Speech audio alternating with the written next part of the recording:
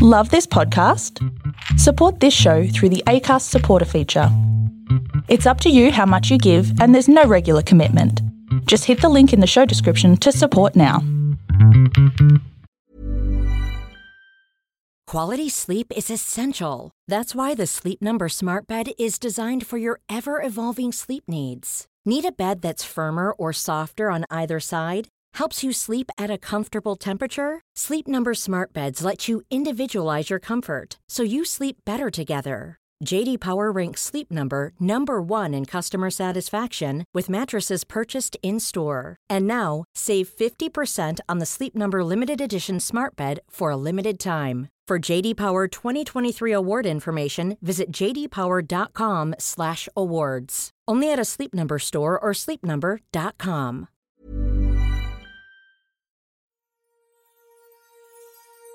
Welcome one and all to Storybox, the place to be if you are a lover of stories, learning, growth, and you want to improve your life. My name is Jay Phantom, and I've made it my purpose to unbox and share the amazing stories from people of every profession all over the world. I am truly grateful that you have decided to listen in today. Now let's journey into the Storybox together and hear more about whose story will be unboxed today.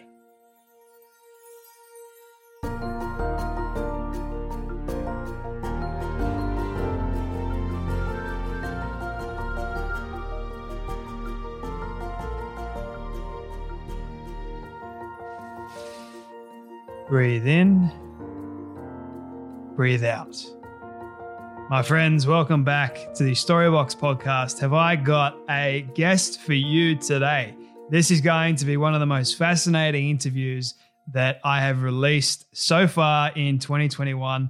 Now, I wanted to do this in 2021 because it is a new year, new health, goals and revelations and that sort of thing. And this is definitely no exception to that rule, because my next guest is going to teach you how to come back to breathing properly.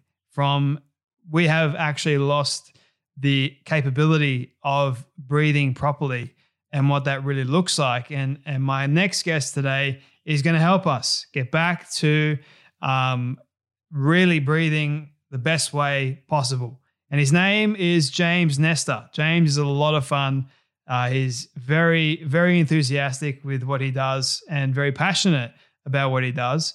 He is an author and a journalist who has written for the Scientific American, Outside, the New York Times, the Atlantic, National Public Radio, the San Francisco Chronicle, and his latest book, Breath, The New Science of a Lost Art, was released on the 26th of May, 2020, which is a little bit of a while ago now. I have my own copy right here. I have to say I have only reached the second chapter and I've written so many notes already. Like, that is how in-depth this book is, and I highly encourage you guys to get it. Not only that, it became an instant New York Times and London Sunday Times bestseller. Now, if this will interest you, Breath explores how the human species has lost the ability to breathe properly. This sounds almost impossible, but it is true. Snoring, we have sleep apnea, we have asthma, allergies, and even autoimmune diseases. Yes, that plays a factor, and you'll hear why in this interview, are among the most prevalent diseases in the modern world. And all of them can be either exacerbated or sometimes caused by poor breathing. James Nestor has spent years in laboratories and ancient burial sites around the world working with researchers at Stanford University of Pennsylvania and other institutions to find out what went wrong with our breathing and how we can fix it. And the good news is we can fix it. Breath has also been translated into more than 30 languages in 2021, which is this year. Now, my friends, this, like I said, is going to be an insanely good episode. So remember to breathe, focus, and listen to all of the wisdom and advice that comes from James's stories, his words, pretty much. So if you do get something from this, my friends, please share it around to your friends and your family. Let them know. Say, hey, we have this incredible episode. James Nestor is telling us how to breathe properly. We've lost the art. How can we breathe right again? Listen to it. I know it's going to be highly effective for many of you. It was for me. So thank you guys so much for your support. I really do appreciate it. If you do get something from it, leave a rating and review over on Apple Podcasts. Let us know what you think. Anyway, I've rambled on enough. I'm going to take a deep breath in and allow you guys to dive into the story box, but also exhale when you reach there and listen to the incredible wisdom, advice, and stories of James Nestor. Thanks a lot for having me. Thank you so much for making the time. I really do appreciate it. I've been looking forward to this conversation for quite some time now. Before we dive into your backstory, how this all got started, I have one question I love asking all my guests at the start, which is, what does success look like for you? Success to me is freedom to do what you want. And however you can get that freedom, that's the right way to do it. Some people view that as money, allowing them to have freedom. That's cool. Some people view it as not having a job. That's freedom, whatever. In my mind, that's what success is. When was the moment for you that you realized that success was freedom to be able to do these things? Was it a catalyst moment somewhere in your life, or has it been like this gradual thing over time? Well, I lived a very conventional lifestyle until somewhat recently. So I had a real job. I had, wore pretty nice shoes, wore some good iron shirts, and wrote ad copy, and was managing a staff of writers, and did this and I thought that this was what I was going to be taken to the grave, until finally I started writing magazine stories just to feed my brain a little bit of something. And I was absolutely fascinated by having the opportunity to go into these different worlds and understand things differently. And then even better, to go back out and then to process it and write about it. So I did that for years and years. I was moonlighting as a journalist until finally it came time to cut the cord. And I did that about 13 years ago. Just gave up all security and just became a journalist. Don't do this, people. It's a very precarious way of making a living. So don't follow in my follies. But I'm just explaining to you my journey here. I'm curious. I'll get back to that in a moment. But why journalism in the first place? I'd always really enjoyed writing.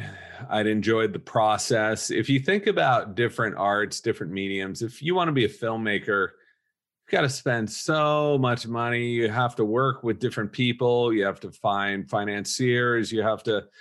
And it's the same thing. Even an artist, you need a studio. You need, all this different equipment, depending on what kind of art. If you're into video art, that's a whole different thing. But writing is like one of the simplest things you can do. It's such a lo-fi art. It takes your brain, and you can even do it with a pad of paper and a pen if you want. A computer helps, but you can get a $50 computer and do it. And so there's an appeal to be able to work entirely on your own. That's also a bad thing, because you have to be a real self-starter in order to wake up every day and get the stuff done. But I love that responsibility. I love that comes down to freedom, right? The freedom to do what you want when you want to do it, and to get things done on your own terms is so important to me. What have you noticed about, I guess, for writing and the creative aspect of writing as well? What have you noticed that creativity is for you? Creativity is work. I know that isn't the answer that a lot of people want to hear, but some of my friends would tell me, "Oh, you have such a cool job, man. I wish I could do that. You just fly around, talk to people, and sleep late, work late." And they don't realize that this sounds so cliched, but there is that 1% of inspiration and the 99% of perspiration. It's a cliche, but it's 100% true. This is tough stuff. It takes a long, long time to understand. It takes a longer time to get in the community to be able to do this for a living. So the creative process is something that I live with day and night. I don't clock on and clock off. When I'm writing about something, I dream about it. I don't try to dream about it, but I dream about it. I'm thinking about it all day long, every single day. It's in the back of my mind, and I love it. So what sort of sparked you on this journey in the first place of leaving journalism to then going to study this science or all these lost arts in the first place? Like, what sparked you on that journey? Well, I, worked in a very corporate, stodgy environment where people were literally just waiting to clock off and retire, which is fine. And then, they said, oh, that's when I'm going to live. But, it just doesn't work out that way, those best laid plans. I really think now is the time to do whatever you want to do, because who knows what's going to happen. For instance, if you had a bunch of travel plans set up this year, oh, oops, there's a pandemic. Like now you're not going anywhere for 2 years. So another reason why I think that don't wait for something, don't wait for an excuse. I think that if you really find the thing that possesses you, that you respond to, you should go and do it. So there wasn't one thing in particular that pushed me into this direction. I just knew in the back of my mind the whole way through that I wanted to live in a different way, that I wanted to work in a different manner. I never, ever thought that was possible. But I worked at it for a long, long time before I was able to break free and make that happen. Did you find it hard to break free? The hardest thing I've ever done. I had a mortgage, I had an old house I was fixing up. At the time I was 35. So this was not early in my career.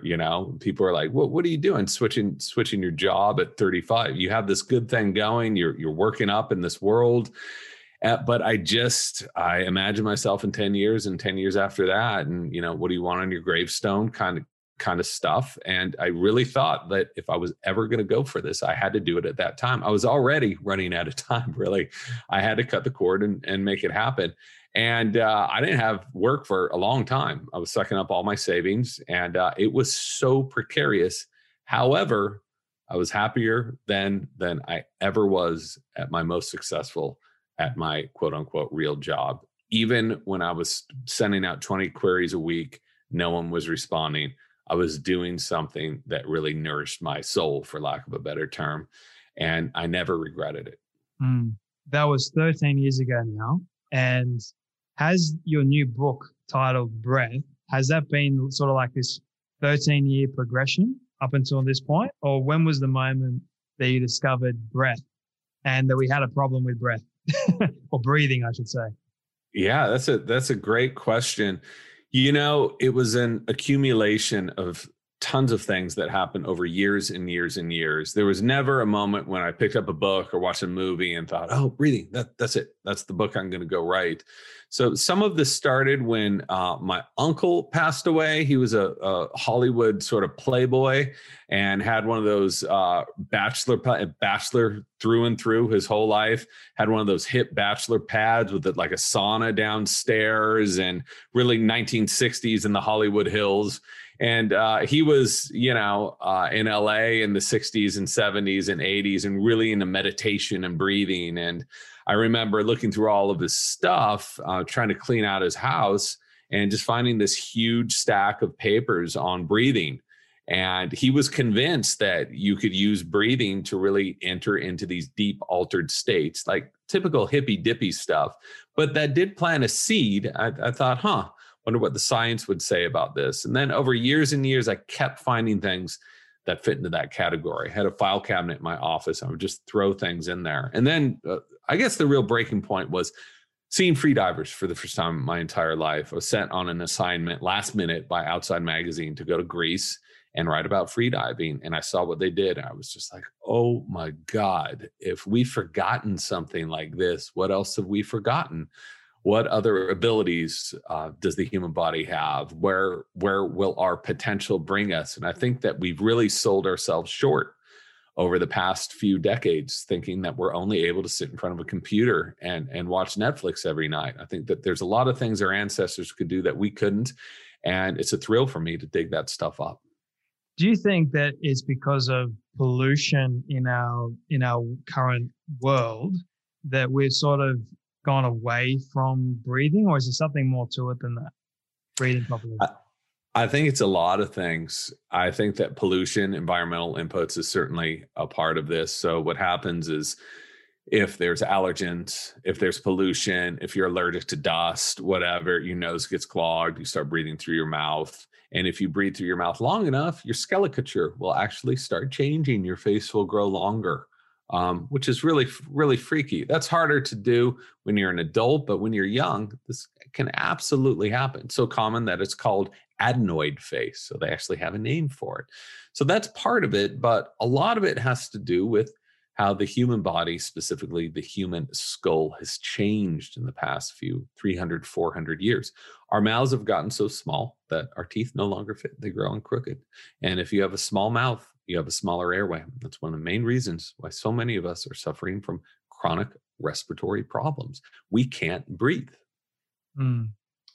What did you discover the reason for that? Why is it different in the modern world as opposed to the past, like past generations? Why do you think that is?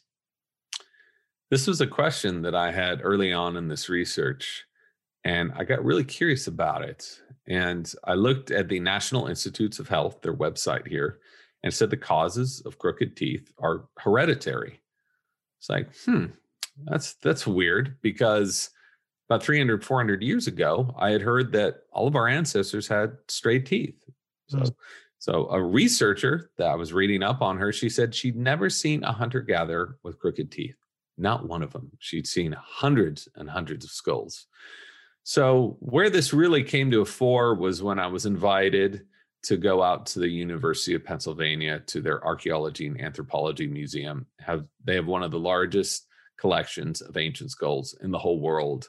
And I was sitting, this was pretty early in my research, I was sitting in this lab just surrounded by ancient skulls from Asia, from Africa, from North America, from the South Pacific. I mean, anywhere on the planet, they all had perfect teeth, every single one of them. And I thought, what the hell have we done to ourselves?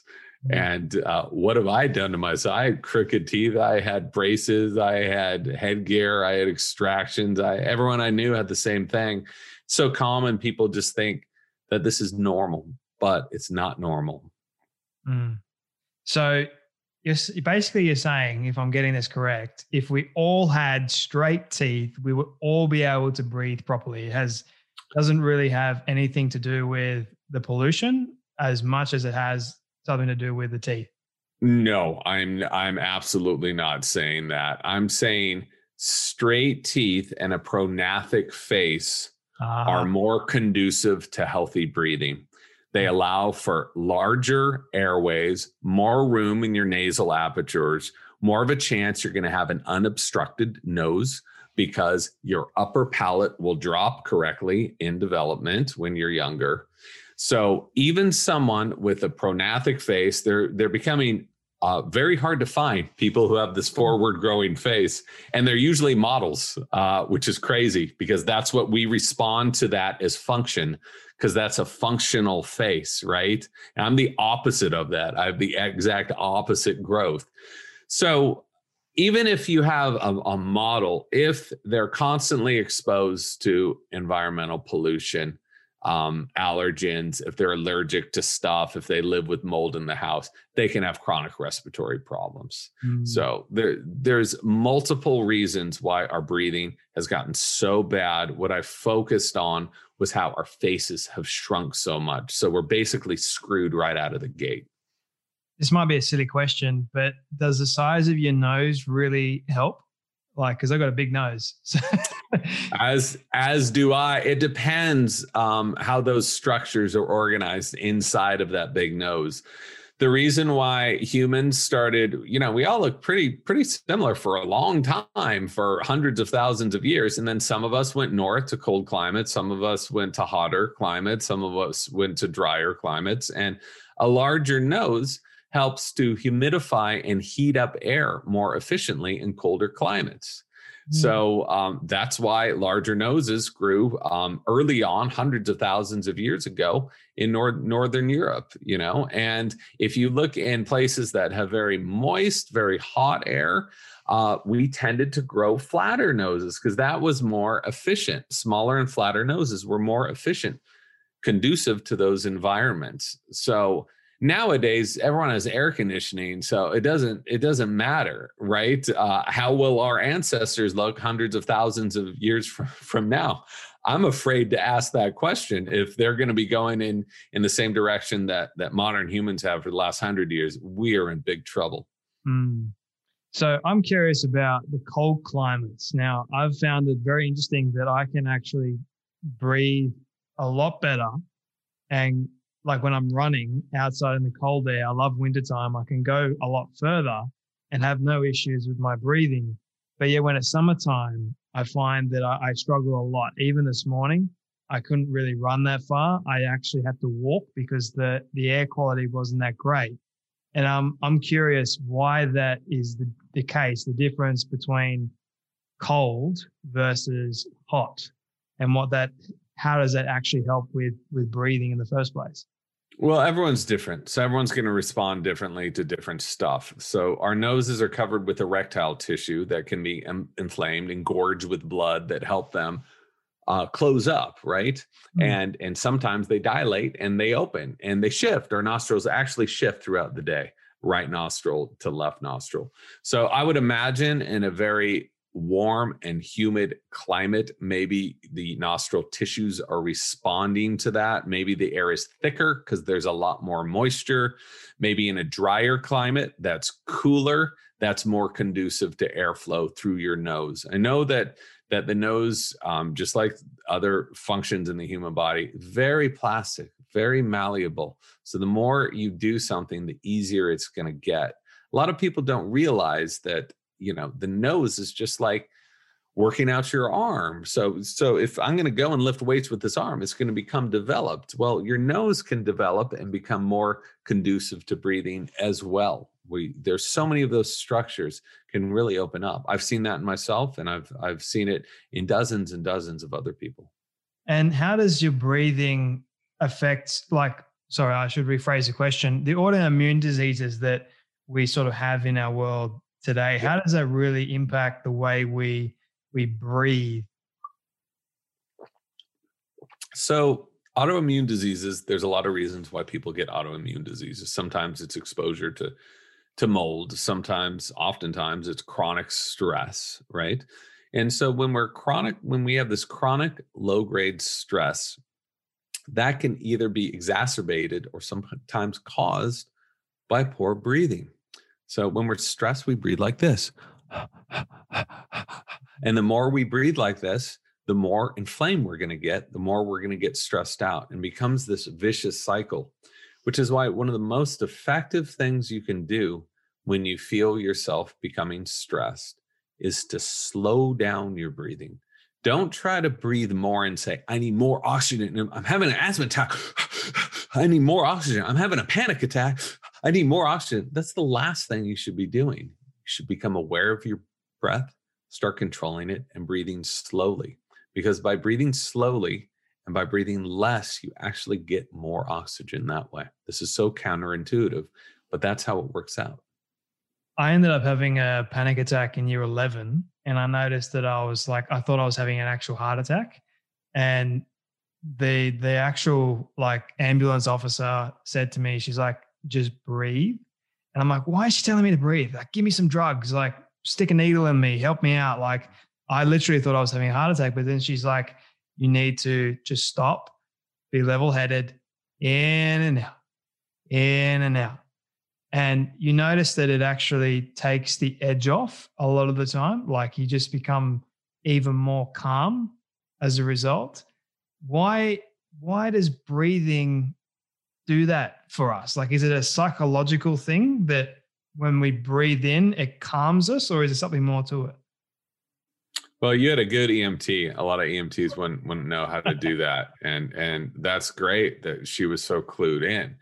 So what you can do, here's a fun little trick that someone taught me, a researcher taught me years ago, You can take your hand and you can put it on your heart. And we're going to breathe into a rate of about 3, and we're going to breathe out to a count of about 6 or maybe 8. If that's difficult for you, cut it short. This isn't a test. So by breathing in, now by breathing out, I want you to do that again. So into a count of about 3, 2, 3, and out just very slowly. You're going to feel your heart rate slowing down when you breathe out. And if you extend that exhaled breath a little more, your heart rate's going to slow down a little more. Because when we breathe out, we're eliciting a parasympathetic or relaxation response in our bodies. So this isn't some placebo, voodoo, new age thing. This is how the body works.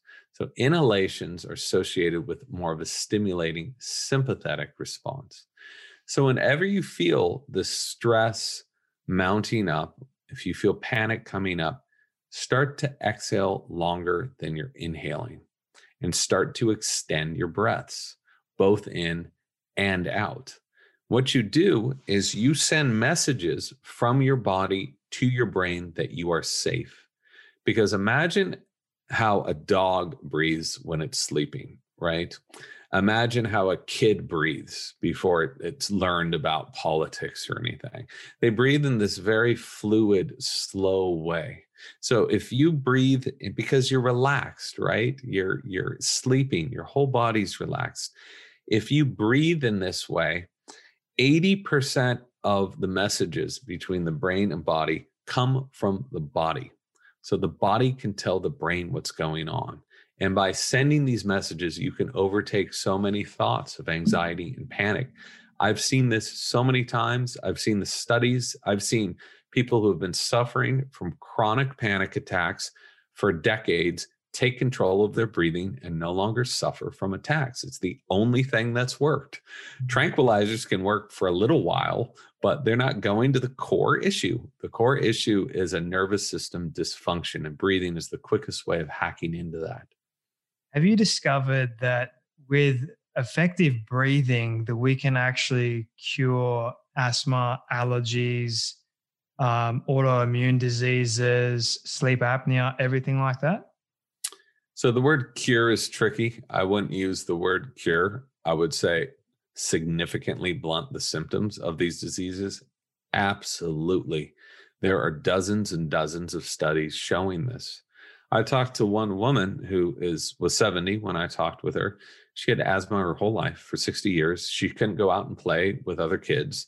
She couldn't walk a few blocks. She was told there was nothing to do. This is an incurable condition. She was told this for 60 years. She learned how to breathe. She took control of her breathing. She was off all steroids, all bronchodilators. She's out hiking. She's out traveling. This fundamentally changed her life. Not only with her, there's a New York Times article about someone else who was on 20 puffs of bronchodilator a day and was also on oral steroids. He had been on steroids for so long that he was losing his sight. And that's what happens when you stay on steroids for so long. It's one of many things. You also get osteoporosis and you get autoimmune diseases. He went down to, I think, 2 or 3 puffs of a bronchodilator a day after 2 weeks of breath retraining. So this is not some sort of fringe crazy stuff. This is you taking control of your breathing. By taking control of your breathing, you can take control of your stress. You can take control of your nervous system function, which is also why breathing is so effective for autoimmune problems. How have you been able to, what are some of the things that you do on a daily basis with your breathing? Like, do you meditate at all? What's your process like? I wish I had time to sit in front of Buddha, for a few hours a day. It would transform my life. People think that since you write a book about breathing, you're now the best breather in the world. I'm just walking around in a shawl, barefooted around San Francisco. But no, my job here was to be an objective journalist, was to go into this world, ask a bunch of questions, be super skeptical, and come out with what I thought was the most honest and truthful view of this world. Not everything I write about in the book worked. And I've got a whole office filled with stuff that didn't work, that I didn't think had substantial science behind it. So the stuff that's in the book it obviously works. There's not only science behind it, but you can hook yourself up to, you can even buy the stuff, heart rate variability monitor, pulse oximeter. This stuff's very cheap right now. Blood pressure monitor. You can breathe, and within a couple minutes, you're going to watch this transformation happen in your body. You can even buy EEGs and look at your brain waves when you breathe in different ways. So, that's a long way of saying I picked up a bunch of tricks. I use them as often as I can. I'm not the best breather in the world. I still am on this journey, but this stuff, learning from these researchers and therapists, has absolutely changed my life. And subjective input is I guess, interesting, but what's more interesting to me was when I took a CAT scan a year before and a year after, practicing healthy breathing habits, chewing, doing other stuff, and finding that my airway in some areas grew from 15 to 20%. I'm not young, I'm not developing. Like, youth was a long time ago for me. So it gave me hope for other old people that, like, even when you're in middle age, you can drastically affect how your body is operating. So there's really no excuses. On your travels and journey of asking a lot of questions, did you end up finding one question that you didn't find an actual answer for? Oh, I have so many questions coming soon in books at bookstores all around you, everyone. Some questions regarding breathing. And this is what I thought was so wonderful.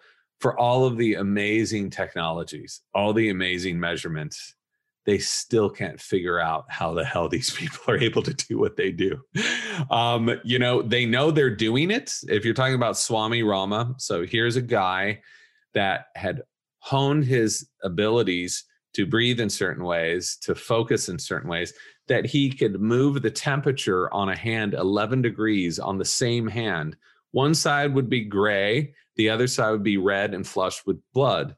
They then put an EKG on him, and he was able to beat his heart at 300 beats per minute, atrial fibrillation, on his own accord for about a minute. So they recorded him for 30 seconds, but he said he'd been doing it for a minute.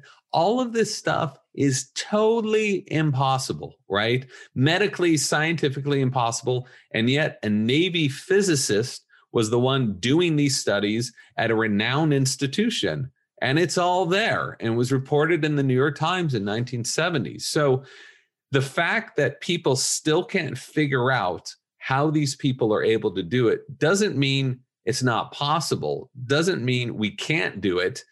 It just makes them very frustrated, and they focus on other things they can figure out and publish about. But to me, those are the things I go into. Those cracks in science is where I think the real knowledge, the real potential, and the real learning can take place.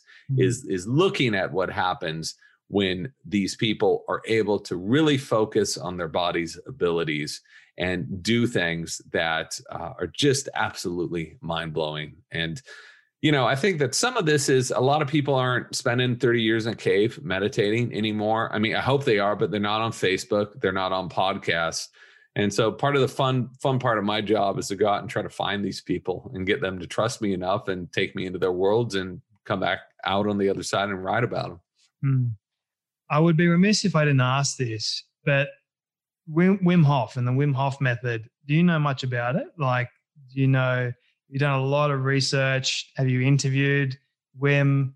Have you studied his breathing practices? Because he did the exact same thing. Like, I believe he injected himself with some like crazy bacteria, deadly disease, and he was able to cure himself from it through breathing. And that's just nuts. Like, I've found that fascinating. Like, how? So Wim's an awesome guy. I speak to him every few weeks. He's done more for breathing awareness than anyone else I'd say in the past 50 years. He's helped people overcome chronic disease states. I mean, he has. They've been measured, their progress. He's helped people overcome anxieties. He's helped people reach that next step up in human potential. He calls it or actually people call it the Wim Hof method. He didn't invent any of this stuff, and he's the first to admit that. This stuff's been around for thousands of years, and he kind of cracks up when I ask him about it. He's like, I didn't invent this. Cold exposure. People have been doing that for forever. He was just smart enough to put it in his package, in his own package, and show the world. He's like, first, I'm going to break 26 world records. Then I'm going to show you how to do this. So I practice that breathing technique. I won't call it Wim Hof method. I won't call it Tumo. It's a ancient breathing technique. A couple times a week. I absolutely love it. I feel huge benefits from it. And the science is very clear on that. The study you're referring to is when they shot him up with E. coli, yes, which is an endotoxin, which can completely destroy you, like shivers, headache, very sick. He went, breathed his Wim Hof breath, suffered no symptoms, and then brought in a group of people against a group of controls that did the exact same thing after 4 days of training. 4 days of training. And the controls all suffered from symptoms. So this stuff was reported in Nature, which is the top scientific journal in the world. So new age placebo stuff does not make it into Nature, people. And yet I still have scientists, still have researchers that say, oh, the alleged effects of Wim Hof. Oh, he allegedly did. It's like, what else do you need to do? There it is on camera. Okay, there's the data. There's the study. So I don't try to entertain that world. If people are curious, they want to have a intelligent conversation, they want to exchange information, I love to talk to anyone, even if they don't agree with what I'm saying at all. If there's a reasoned conversation. But when people carte blanche just throw out real science that has been done at top institutions, where do you start? You know? What would you say to somebody that actually does disagree with you on this subject?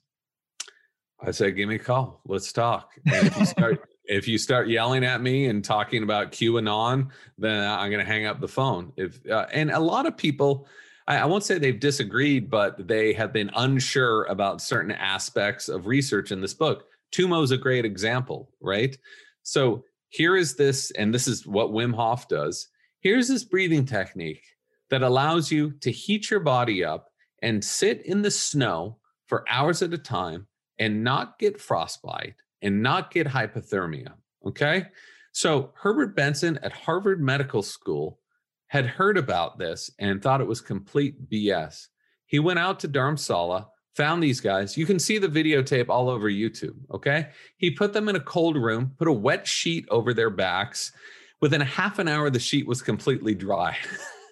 And this is available and this is a guy at Harvard. So I don't know what else. It becomes less a conversation about science and more conversation about personal politics. And personal politics are great. But if you're looking at science, science is about measuring things and conducting studies. And even if the outcome doesn't fit into your worldview, too bad. Science doesn't care. Okay. And that's the world that I want to stay in. There's so much political BS. There's so much scientism out there. But again, breathing is so easy to measure. This isn't measuring something like the spirit or the soul. Good luck measuring this. This is stuff you can put a few simple sensors on your body and see what happens. And again, for this really weirdo stuff, no one would believe it, which is why these studies were conducted at top institutions by top people and published in top publications. I'm not sure what else you can do beyond that. I'm curious, having said all that and having all this, I guess, propaganda all out there in the world, the political side of things, you name it, how do we know for a fact, just for an average person, how do we know that this all is truthful? Is it because of the more or less the research behind it, or is it because someone is challenging it to be false in the first place? What? I think both. I think the first thing I would do is suggest people go out and buy one of these. They're about $15. This is a pulse oximeter, and breathe differently and see how your breathing affects your body. Okay. Then check your blood pressure and see how it affects your blood pressure, and then check your heart rate variability. breathe in a very disjointed way, which is the way most of us breathe throughout the day, and then breathe at a rate of about 6 breaths in, six breaths out, sorry. And you will see a transformation happening in your body. So I would start with personal experience. Breathe in different ways, see how it works for you. Remain skeptical, and then look at the science. I knew that these claims were outrageous, which is why I had 12 doctors read over this book. My father-in-law is a pulmonologist. My brother-in-law is an ER doctor. I included about 500 scientific references in the back of the book. There's more references for free on my website. I convinced the publisher to have me print up these references. There's videos attached to those references where I could find them. There's data sheets. And so you can start with that, but I'm not here to convince anyone of anything. I'm here to objectively report on this stuff, and you can draw your own conclusions. But some of this reminds me of, and surprisingly, I just want to mention, I was expecting like doctors just to come after me and say, breathing has nothing to do with asthma, and breathing has nothing to do with anxiety. And the exact opposite has happened. And that has been shocking to me because I had always learned these people are really conservative. But I think the pandemic actually helped. I just spoke at Stanford Medical School. I'm speaking at Yale. I'm speaking at Harvard. These are very conservative institutions that wouldn't be entertaining this stuff if the science wasn't firmly supporting it. And so, beyond that, if people still don't, if this is outside their worldview, they don't want to accept it, that's fine. But it reminds me of like climate science. How many more studies do we have to put out to show that there's climate change on the planet, that this is caused by CO2? There's 1,200 studies, and people are like, the science is still very thin. I don't know what to do for you, my friends. And that's where the conversation can start to ebb out. I think that's where it also becomes very highly political. And of course it does. Yeah. And that's fine. Like I said, I don't want to be an evangelist for breathing. I want to be an evangelist for journalism, for science, for research. And nothing in my book is my hypothesis. This is from interviews over years and years with the researchers in the field, and all their names are in there. So you can feel free to look up their studies and talk to them directly. Some of them will engage these conversations. What do you think the future of breathing as a society, where do you think that is headed? Well, that's a really good question, and it's a hard question. This stuff is easy. It's free. It's available to everyone. So whether or not you use it is up to you. No one can make you use it. I think with increased awareness, something amazing has happened in the past few years is we have these things called podcasts and health podcasts where people are getting so much information that they could not have gotten otherwise.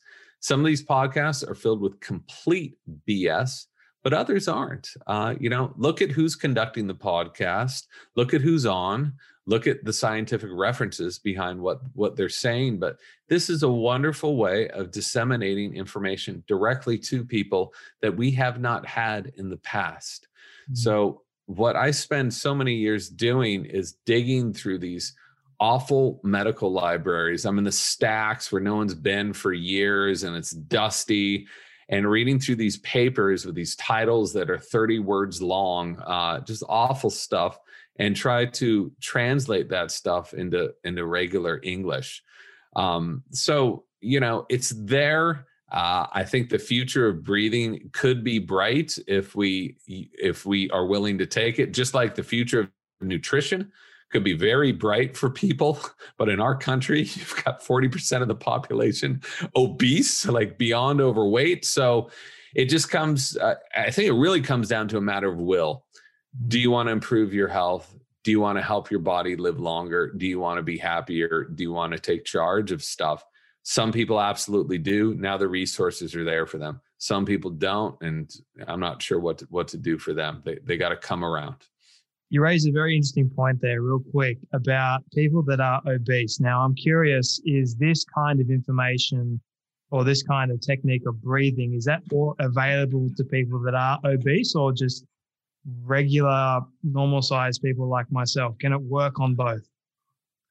Absolutely, everybody. What I focused on in the center of the book, which is really the core of the book, is here is stuff that doesn't matter if you're an asthmatic, it doesn't matter if you have anxiety, it doesn't matter if you're an ultra marathoner, it doesn't matter if you're just a dude who sits behind a desk all day. Here's stuff that everyone needs to do in order to celebrate in better health.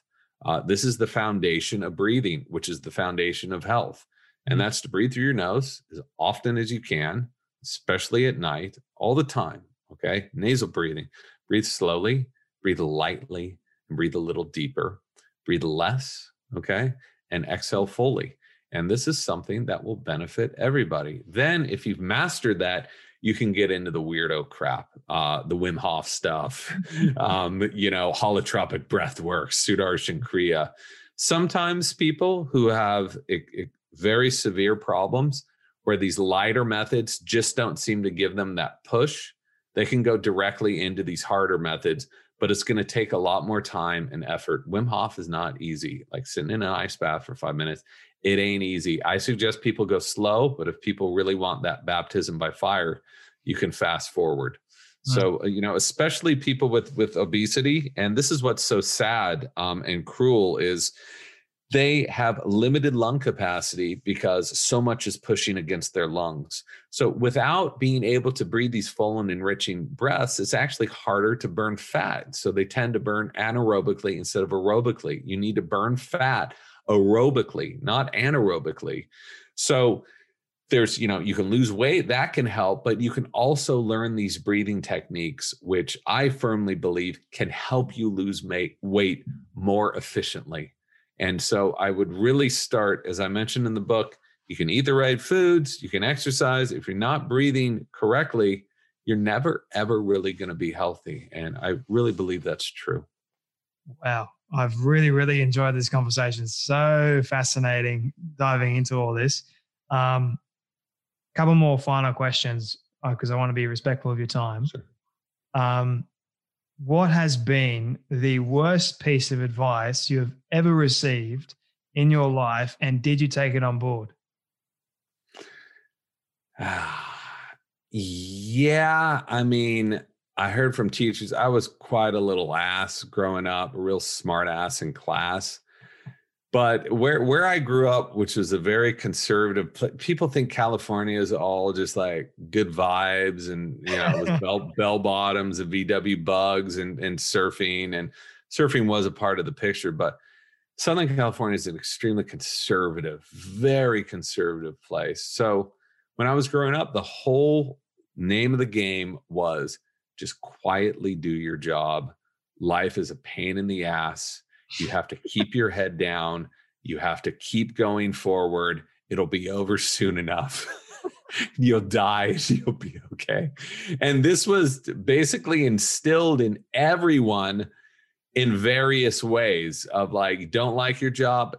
Too bad. We all got to work. Don't like your life? Too bad. Life sucks.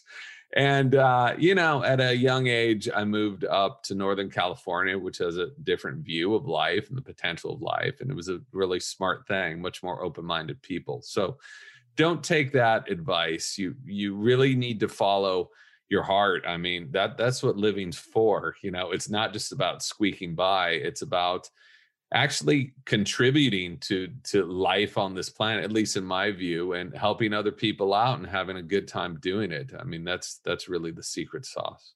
Do you have any regrets at all? I have regrets all the time, man, constant regrets. But I find by learning from those regrets to make sure you don't repeat the same mistakes is a valuable lesson. To say that I've never had any regrets. It's all been smooth sailing, every decision. I make terrible decisions all day, every day. But hopefully I will make fewer of those decisions later on in life because you learn and you're able to be flexible. What is currently a big fear that is plaguing your mind right now? Well, this sounds real cliche, but this freaking pandemic is just going to keep going. I built my life around being able to travel, to experience different things. I mean, that's what journalists do, right? I'm really excited to dip into a new book, to start some other projects, but that requires me to travel. And I know that there's people that are so much more worse off, all the healthcare workers, healthcare workers in my family, and all of this sounds so trite. I understand that, but from a personal perspective, I really miss that connection with other people and that experience and getting out into the world. Well, I hope it all ends very, very soon, to be honest with you, because I'm sick of it. Yeah, well, you, me, and 7 billion other people are probably pretty sick of it at this time. James, my final question for you. This is my all-time favorite question. It's a hypothetical one, so you're going to have to imagine with me. So just picture for a moment that you've been able to reach the age of 100 and your friends have decided to put together a film for you, the James Nestor film. We can't title it Breath, but we'll title it just James Nestor. And they've been able to get everything you've ever said and everything you've ever done. Don't ask me how they got it all. We'll call it magic. But they've been able to get it and show it to you on your 100th birthday in the form of a film. What do you want that film to say and to show about your life? I want that film to say one thing, that ambition is the last refuge of failure. And I want that film to look like the first half of the film, Altered States, because that first half of that film is the most beautiful thing in the world. I don't think you need any clips of me doing anything. I've got those in my brain. I've got my friends have those in their brains. We don't need any of that. I think just those words right there about ambition. Life is not about having ambition. It's about doing stuff. So you can be ambitious about everything in the world, but that doesn't move the needle forward. I think it's about going out and working and making stuff happen. I love that. And where can people find you, learn more about you, buy a book, and connect with you? My website is a place to start, Mr. James Nestor. That's mrjamesnestor.com. You can put a /breath there. There are free breathing exercises. I do interviews. I've got so many questions, hundreds of questions from people that I didn't feel qualified to answer. So I was able to con a bunch of experts in the field from Harvard and all else to come on and answer these questions, which has just been a wonderful resource. Everything's free for everyone. If you want to buy the book, it's available pretty much wherever books are sold, which I guess is online nowadays, but support your indie bookshop if you can. Those guys are still hanging in there, so support them. I'm trying to get better at this thing called social media, which is very new to me. I'm old and I hate this kind of stuff, but I was convinced by various people that you could use it for the greater good. So my account on Instagram is the most active. It's Mr. James Nestor, and I'm only posting things related to this research, to breathing, and the other science-related projects I'm working on. Well, I'll make sure that's all in the links below when this episode goes live. James Nestor, thank you so much for your time, for everything that you're putting out there into the world. I've found this incredibly fascinating and very rewarding as well. So I'm going to go and try and practice as much breathing as possible. So everyone, remember to breathe. And thank you, James Nestor, for coming on the Storybox podcast. Thanks a lot for having me. I don't like this part because it means that sadly, we have come to an end of yet another incredible story. I just want to say thank you to all of you for tuning in and listening to our guest today. It is my prayer that you would have felt inspired, motivated, challenged in some way, and that you would have learned something new as well. If you'd like to hear more amazing stories like this one, you can do so now by searching up the Storybox on any podcast platform. It's that easy. If you did get something from our guest today, please share it around to a friend or family member that you think could benefit from hearing this powerful story. And before you go, please leave a rating and review on Apple Podcasts. It will only take 30 seconds and it will go towards reaching more people. Let's start changing lives through powerful stories like this one. Your support is greatly appreciated. Until next time, when we dive back into the Storybox, I'm Jay Phantom, and don't forget, your story is worth more than you know. I'll catch you next time.